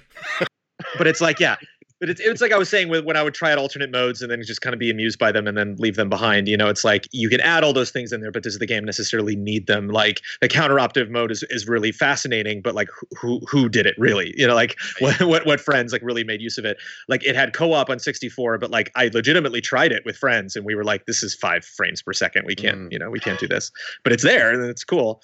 I liked it. I loved it at the time, but you're right, the frame rate did suck. I think GoldenEye is just the sweet sauce. I think it's just the right amount of nostalgia. It's one of the best film adaptations I've ever seen in games, which you don't really think of. But go watch GoldenEye again. They really recreated all those levels to a degree they didn't need to. And I mean, you talk about music. That's the thing. Is I can't remember really the music from. Nothing really stood out specifically from Perfect Dark. The sound effects and the voice acting, of course. Whereas that score, they actually went in and recreated the score from GoldenEye, which I thought was really impressive on the 64. Yeah.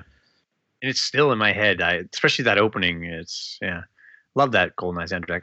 I think I'm in the same boat as you. The funny thing is, Rob would be the perfect candidate here to get to play both, because I am just swimming in GoldenEye nostalgia. I have some for Perfect Dark as well, but the amount of time I played multiplayer GoldenEye is just there's no comparison to pretty much any other console multiplayer experience. So I will probably always pick GoldenEye first, but I would love to hear from somebody playing both now without nostalgia attached. So Rob, you were just about to say something that you had played GoldenEye. So I have played a little bit of it. Which of the two do you think is better? Perfect Dark is the best. It's better than GoldenEye. Really? I don't know if it's a fair P1, comparison. how about you? That's good. Thanks. Thanks for throwing it this way. Yeah. I don't know if it's a fair comparison to compare GoldenEye and Perfect Dark because, yes, they're both first-person shooters. Yes, they're both made by Rare. Yes, they're both on the N64. But they really do feel like two different beasts to me because GoldenEye, like Brandon mentioned, it's a recreation of a movie, and it feels very much like that movie, and it's very true to its source material. And Perfect Dark, like GoldenEye to me felt like the serious shooter. You know what I mean? That's all right. This one takes itself very seriously. It's James Bond. Perfect Dark felt like it didn't. This is a fun romp through an alternate future and universe, and I don't know. I do think Perfect Dark has more options. I do think that the options. I think there should be less focus maybe on what Perfect Dark does and GoldenEye doesn't do, and more focus on what they both do really well. And what they both do really well is provide an entertaining experience. So I don't know that you can really compare the two of them. True. So which is better? Yeah, can you please come on? Let me comment on this. I think just better or worse is a hard comparison. I think you could talk significance, and GoldenEye in the grander scheme of things, I think is a far more significant game in history because of what it pioneered at that point. Split screen, multiplayer first person shooter on a console. That is what that sort of set the wheels in motion for Perfect Dark to even happen. So that wouldn't have been a thing, without GoldenEye. So, but as far as personal preference, Perfect Dark, hands down for me, is a better experience, and I feel like it offers more. And like was said already, it's a unique IP. It is takes you in places that you didn't expect. Whereas GoldenEye takes me everywhere I knew I was going to go. So true. Man, all this would have been so perfect for lasting impressions and overall ratings. Boy, I wish we had waited. Thanks, Rob. Yeah, man, you're welcome. All right. So with that said, let's get into the sound of the game. This is going to be sound effects, soundtrack. We already talked a bit about voiceovers earlier.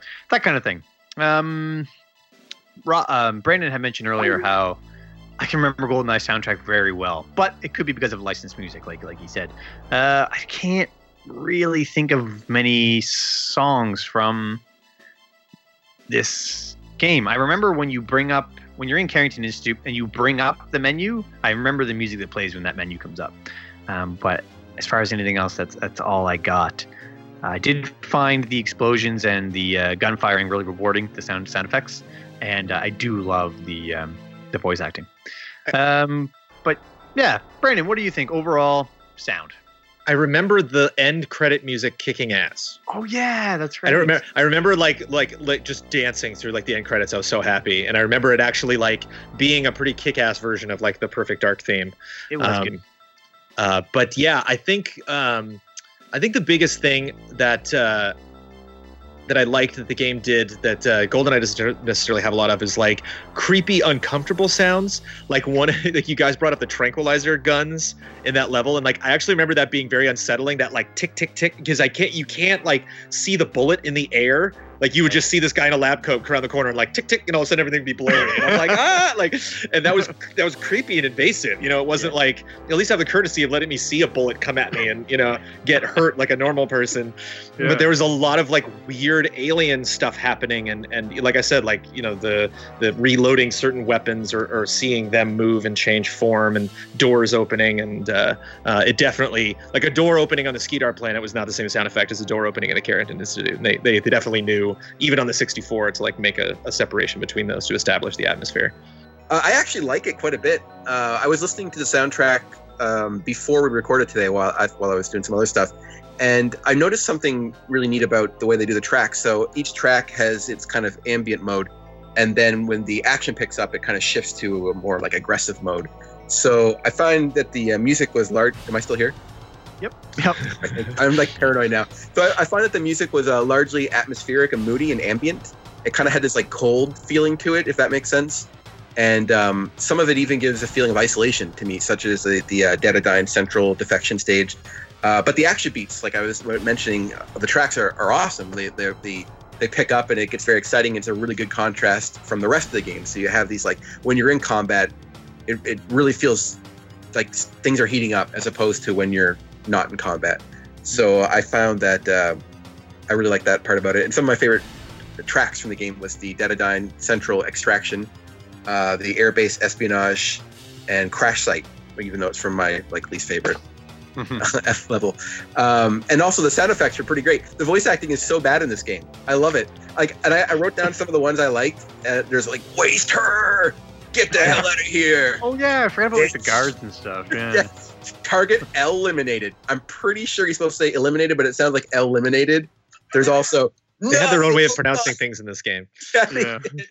I just, some of them are really funny the way they deliver them. Like, yeah, baby, cover me now. And my favorite one was, why me? Yes, that is the best. Some of them, and there's other ones like, you killed my buddy. Oh man, and it has. I don't remember that one. That's awesome. I recommend going on YouTube and finding sound clips because it's one of the best no screams I've ever heard in a game. And I can't even do a sarcastic impression of it. But yeah, those were awesome. The only thing I can think that stands is Star Ocean 2. That had some of the worst sound voice clips ever. And this one, man, they're both great. Yep. Yeah, I think I looked up that Star Ocean one after you mentioned it before. Yeah. I love bad voice acting, especially from the guards. I forgot about the guards. I always think about the cutscenes, but those guys. They have such awesome lines. Good stuff. All right, Musty, how about you? What do you think of the sound design? Yeah, I have to agree about the credits song. That and like the overall main theme are the ones that stick. But other than that, yeah, there's some pretty unmemorable stuff. But I think it again echoes the ambient nature of some of those tracks. As far as voice acting, I had fun with it. I know it's not fantastic, but I thought it did what it needed to do. I like the context sensitive stuff out of the enemies. That they would say something different based on what has happened. And I guess I don't know if I missed my chance to talk about this or not, but like the fact that you can. I'm gonna go there anyways. The fact that they aren't just one box, right? There's all these different spots you can hit them, and different things happen as a result, right? You can shoot the gun out of their hand if you are good enough. Right. In some cases they'll go and they'll reach and they'll pull out another gun, and they will acknowledge that, like my gun, yeah. But yeah, no, I dig it. I think overall it sounds comparable for everything else that was coming out at that point. Yeah, well said. No, that's a good point. I think I agree with it. I forgot that you could shoot. I used to shoot the guns out of the hand by mistake. That's how I found out you could do it.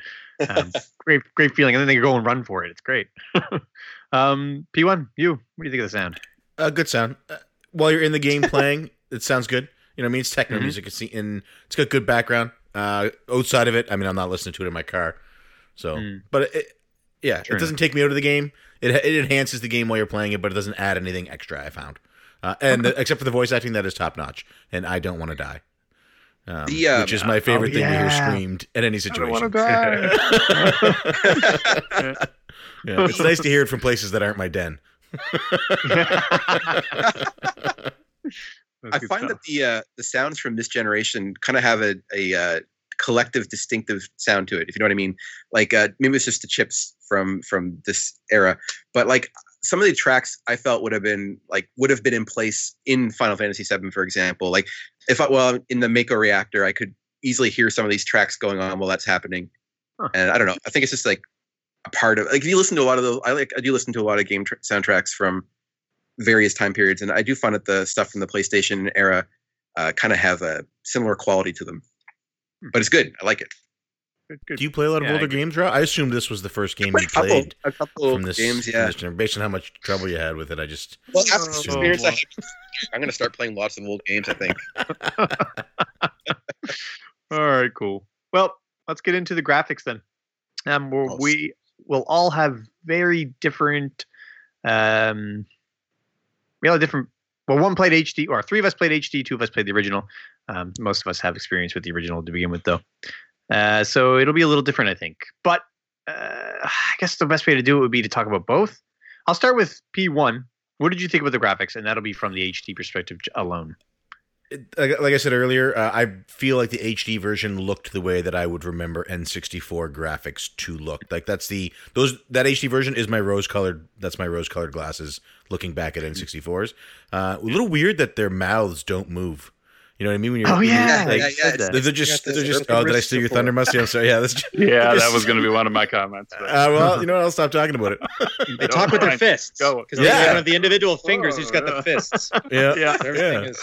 But I like it's full of color. You know what I mean? Like it's not just brown gray. It's full of color, which can sometimes make it a little harder to see. You're in some of those stages where it's like black grate over green flowing liquid on walls that are pulsating green and red, and I mean that's a little nauseating. But I think it looks good.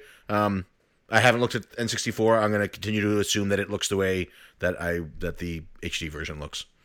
It's probably best if you remember it that way. Yes, good for your memory. Yeah, actually, we'll jump to you now, Rob, because you only have the N64 to reference. So, what did you think about the graphics? I did look at screenshots of the HD. I do my research. Oh, I'm very impressed. Yeah, thanks. No, so just like all N64 games, it looks like a hot pile of trash, but in the charming way. Like I like it. It's like Spider-Man. The Spider-Man for the N64 and PS1 are one of my favorite games of that era, and they all have the fucking ball fists as well, which I love. It's great. But yeah, it's so weird seeing these questionable voice acting play out to a head that's moving a little bit with no lips moving at all. It's great. But, some of the stages gets a little confusing in terms of navigation, I think. But I like that they try. And they're interesting, too. It's not just a bunch of the same rooms you're going into every time. Every stage feels a bit different. And, I don't know. It's just like there's limitations from that time frame. And I think they did a good job with what they had. And the fact that it required the expansion pack means that it's probably a cut above most of the other N64 games. Right. Definitely over GoldenEye. What a bad game. Oh my. I'm just kidding. Very good. All right. Okay. Musty, you've had experience with both. Mm-hmm. What do you think about the graphics overall?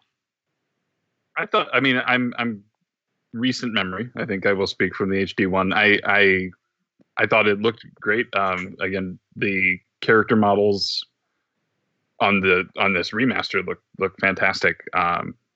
Did a really nice job with those, and I agree that's probably how I remember the original looking, because I actually looked at some screenshots on the back of this box, and there was some definite a little rough. Yeah, I mean a little bit. You could say that there was a lot of variety. If you played that multiplayer, there were I didn't count how many skins there were, but there were so many different options for what you could make yourself look like, and they didn't just give you here's the 8 primary characters, right? It's there's scientists, and there's basically every enemy is playable in multiplayer, and to go through and make that effort and remaster it would be great. They should have taken at least a hint from Half-Life and done a little bit of mouth movement. That would have changed things for me. But no, I thought it looked good. Does the HD version have mouth moving at least? Nope. No. Are you serious? It was really jarring at first, and then I got used to it. They still have the talking with the. Do they have ball hands? Yeah, I mean, they sort of morphed from ball hands into sort of slab Slab hand. Slab hand. There were a couple of times, and I noticed this, and I don't know if this is a byproduct of co-op or what, but there were times where the cutscene would start and Joanna would be turned like 45 degrees, and so things would just be off. Like there's one part where she's sort of wrestling with Dr. Carroll when you find him again, and she was pointed this direction and going like this, but Dr. Carroll was over here, and it like I knew what was going on. I had no idea though. I was completely I was just like, what is happening here? I think at that part also Elvis grabs her, and he totally missed, but she just went anyways, right? She's just walking with her arm out, and so the little quirks and things like that, and I don't know what was causing those things, but I can cope with it. It's a 17-year-old game, like right. Yeah, it is what it is. For sure. Were pretty great. I found in terms of just of goofiness, like the I think I mentioned it before, but there's a stage where I think it's right after the Chicago Street stage where right where you're fighting the stealth guys. Joanna enters the stage by doing a roll in the middle of the room, gets up and goes behind a pillar, and I had to watch that a few times, and it instantly took any annoyance at the episode, at the level I had it away from me because it was hilarious. Those rolls, man. Love it. Brandon, how about you? What do you think about the graphics? I agree with a lot of what people have said already. The only thing I just want to put a little more emphasis on is, and again, it's just, I just imagine all the Rare developers sitting in a room being like, okay, there's no excuses for this game because we are thinking this story up. So if we hear that there's not enough variety in this game, that's completely on us because we're making this game about, international espionage and alien, encounters. So sky's the limit, folks. So we can do whatever we want. And I really feel that way, not only with how the levels are separated, but even the levels, themselves, yes, that downed plane level is extremely frustrating, but you start out like perfect sniping opportunities, huge wide open space, big tall mountains. And then by the end, I'm in a cave, it's pitch black. I have to have night vision on or I can't see anything. I'm chasing little green targets, and the actual feeling that I had, I really feel like I just traveled to the bottom of the ocean and how many interiors there are of labs in this game, and they all, even just the laboratories all feel very different. That's true. That's a good point. I never thought of that. Even with the same scenario, it always feels different. So, yeah, got to give them respect for that. There's no doubt about it. I just want to take a quick second to talk about the last boss. We could talk about any enemy in general right now, but that last boss fight. How was it for you guys? It was the only point in the game where you actually have to manually aim, I think. It's kind of complicated. I'll explain it right quick. When you get to the last boss, you fight him. He has a shield up. You shoot him enough, his shield comes down, and he goes to this altar to recharge it. And then you have to figure out that you have to destroy the altar so that he can't recharge. However, he's sitting in front of it, so your auto aim will shoot right at the guy who you cannot damage. So you have to automatically aim and destroy this altar. It's tough. It's tough. But did anybody have any troubles with that, or did anybody want to say anything about that? I didn't even know. Easy. Oh, Rob, tell us about your experience with it. Oh, it was a joke. I walked in the room. I instantly knew what to do. The game teaches you to use auto aim the entire game, so naturally I knew to use auto aim, and I stomped them. One shot, had fun. Definitely didn't say I'd rather have 4 more root canals than play Perfect Dark again at the time of anger. Right. I have soft like that. That was the worst part of the game for me. I have softened my stance after. I'm really glad I didn't just beat it before recording, or else I actually would be like, this game's fucking shit. Because it's not. It's a good game. But man, that stage, it was just because I didn't know what to do, which is fun. I like figuring stuff out. I didn't, by the way. I had to look it up, and I didn't. And then I guess my aim sucks, man. Playing on the N64, I couldn't. I did beat it. It just took longer than it should have. Yeah. And but I don't know. I felt good after I beat it. I love playing hard games that are difficult. Like this, there's another game that I've talked about a lot is Sin and Punishment Star Successor for the Wii. That game has it's not that hard, but then you get to that last 2 or 3 bosses and the game's insane. And I think it took me 4 or 5 hours to beat the last 2 bosses. And I was livid, but I love that game. And I don't know. I don't want to hold Perfect Dark back just because I had to me a shitty last boss. But yeah, I didn't have a good time with it. The game does give a visual representation though, that because it puts that shield that we talked about earlier on that statue behind him. So I mean, I don't know. I guess maybe that's obtuse. That okay? Here's the boss. There's a weird shield on that thing. And now being able to aim, there's no way I would have. Yeah, that's. You can't help me with that one. P1, did you beat the last boss by yourself? Yeah. No. Yes. I beat the last boss in the mode that I was playing. Yep. Certainly qualified to judge me over it then, since you definitely beat it on your own by yourself. Did a walkthrough. Friends holding your hand. I'm not judging, Rob. I'm letting the listeners know. Anybody who played the game, anybody who maybe isn't as familiar with older games, like someone who's experienced, like yourself, who plays a lot of older games. No. Yeah. It's good to have someone there to do it for you, though. I imagine. Oh my! I am happy that Shelby was able to come over and help you finish it, though. So that's great. Oh, yeah. Thanks, Brandon. Brandon, did you have any comments about the last boss? I can't remember if I figured it out or not, but if this was Vegas and I had to put my chips on the table, I would say no, I did not, and had to look that up because I remember that being very bizarre. I'm also not a huge fan of a game that has me shoot guns the entire time, and at the very end, like, yeah, I am shooting a gun, but not doing a thing, or maybe throw a crazy new weapon at me at the end of the campaign that I can then use in multiplayer or something. But to have it not be weapon related, it's kind of frustrating. Yeah, nope, I agree. I'm kind of in the same boat. How about Musty? What did you think about the last boss? Yeah, it was. We were both from like a sliver of death, so it was actually quite intense. At one point, you're like, "Is there somebody shooting me from behind?"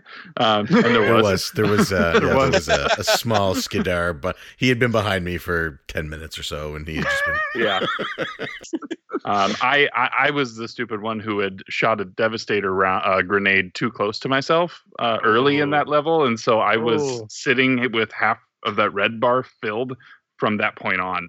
And then I missed with the Slayer rocket to hit the shrine with it, which I feel really bad about. You should. But no, I mean, I thought it was an interesting implementation of that, but you're right. You've trained us this whole time to shoot the enemy. So now here, let's shoot something else that you can't auto aim to. And maybe that was the wrinkle, right? That was the one thing that they decided to add that was going to make it just a little bit more challenging. And then the fact that you could run out of ammo, but he couldn't. Right. That's Maybe like you could brute force it if you wanted, but there was like another way you could get past it. So if you were like talking to a friend and you're like, yeah, the last ball was pretty tough, and it's like, actually, if you shoot the statue, you can take him out right away. You're like, oh, a neat little thing I didn't know about that fight. It's like, no, you have to figure this out. Right. Yeah. And you guys make a good point. Like if you run out of ammo, you can't kill it, right? I mean, you have to wait for the little guys to spawn, and then you have to fist them and then pick the ammo up. I take it.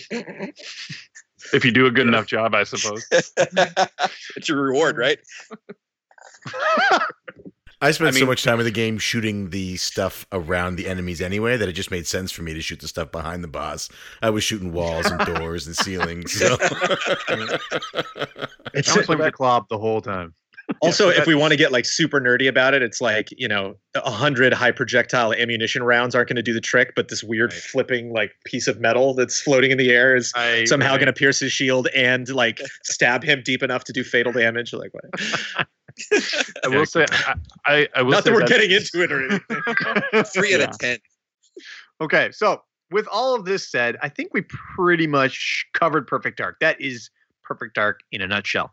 There's a lot of multiplayer modes that are great and awesome, which we sort of touched on. It's probably and unlocking things. You were able to unlock guns and things like that, doing other missions and doing things faster and getting better scores and playing on different difficulties, which I thought was great as well. We didn't really mention the cheats, which are, I know, a big fun thing for GoldenEye, but Perfect Dark has most of them in there. Same stuff, right? Like you can play with tiny people mode and big heads, or Donkey Kong mode, or whatever it's called, which I thought was it makes the game a lot of fun, actually, or more fun, I should say. It's a lot of things like that make it gives a sort of a personal touch. The developers put in the game what they wanted in a game, and I thought that was pretty cool. But yeah, that's Perfect Dark. So before we close up with our lasting impressions, was there anything else anybody wanted to touch on? I think we nailed it. So let's get into our lasting impressions. So what this is sort of your overall thoughts. Would you still recommend people play this today? And if not, what would need to be changed to do that? That kind of thing. And just your overall thoughts. We'll start with. No, we're gonna start with Musty instead. Nope. Musty, you want to start with Musty? Yeah, we'll start with Musty. Sure. This game always sits really high on my list of games from the well, it's from the 2000s, so I guess that doesn't count. Games on the 64. It is probably my favorite game for the Nintendo 64. Being able to play it again and actually play it co-op with somebody, because I didn't get the chance to do that when I was younger. In fact, there were a lot of nights where I just played against 7 bots in multiplayer because that was, people weren't around or people couldn't come over to play. So that the fact that this game enabled me to do that, it like I said, it took over the summer for me between high school and college and all that. So it was I'm very fond of it. I would recommend it to anyone. I think I'd probably give them the grain of salt that they need to realize that it's not a modern shooter, but I think I still think there's a lot of good here, and I think that it it's packaged nicely and overall it's a good time. Yeah, well said.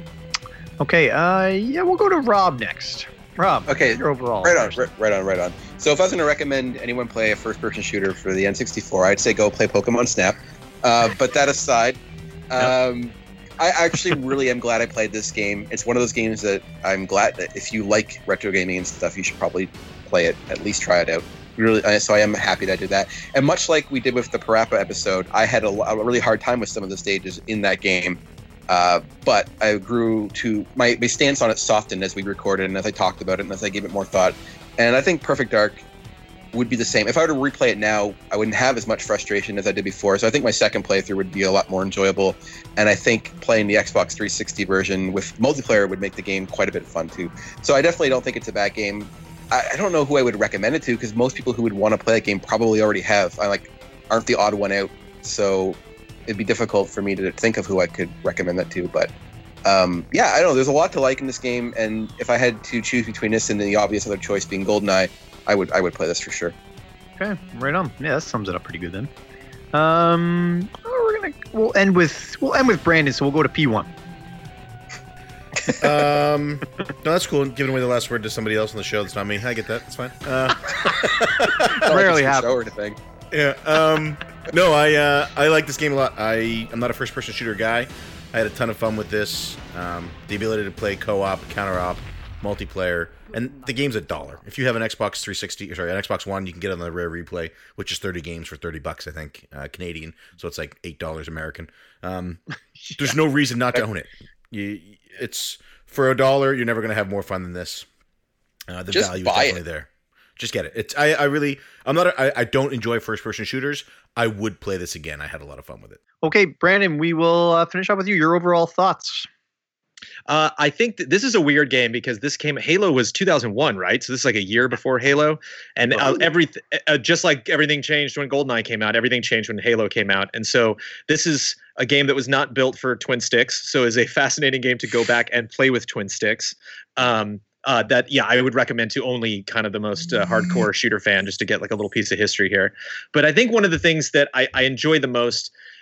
This game reminds me of like a Final Fantasy VI or a God of War 2 or an instance where you have a developer that is using an engine or a platform that they've already used that is literally like, we're going to make the absolute most out of this game as we possibly can. You could not make a more complex shooter on the Nintendo 64, period. They did it. Like, this is it.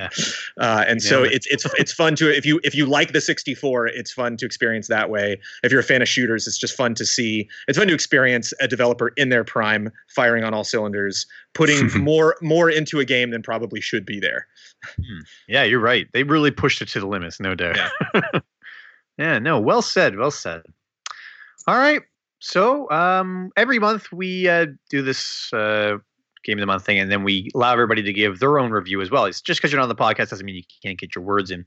And in this case, we limit everybody to doing a 3-word review. If you tweet out a 3-word review, we read it here on the podcast.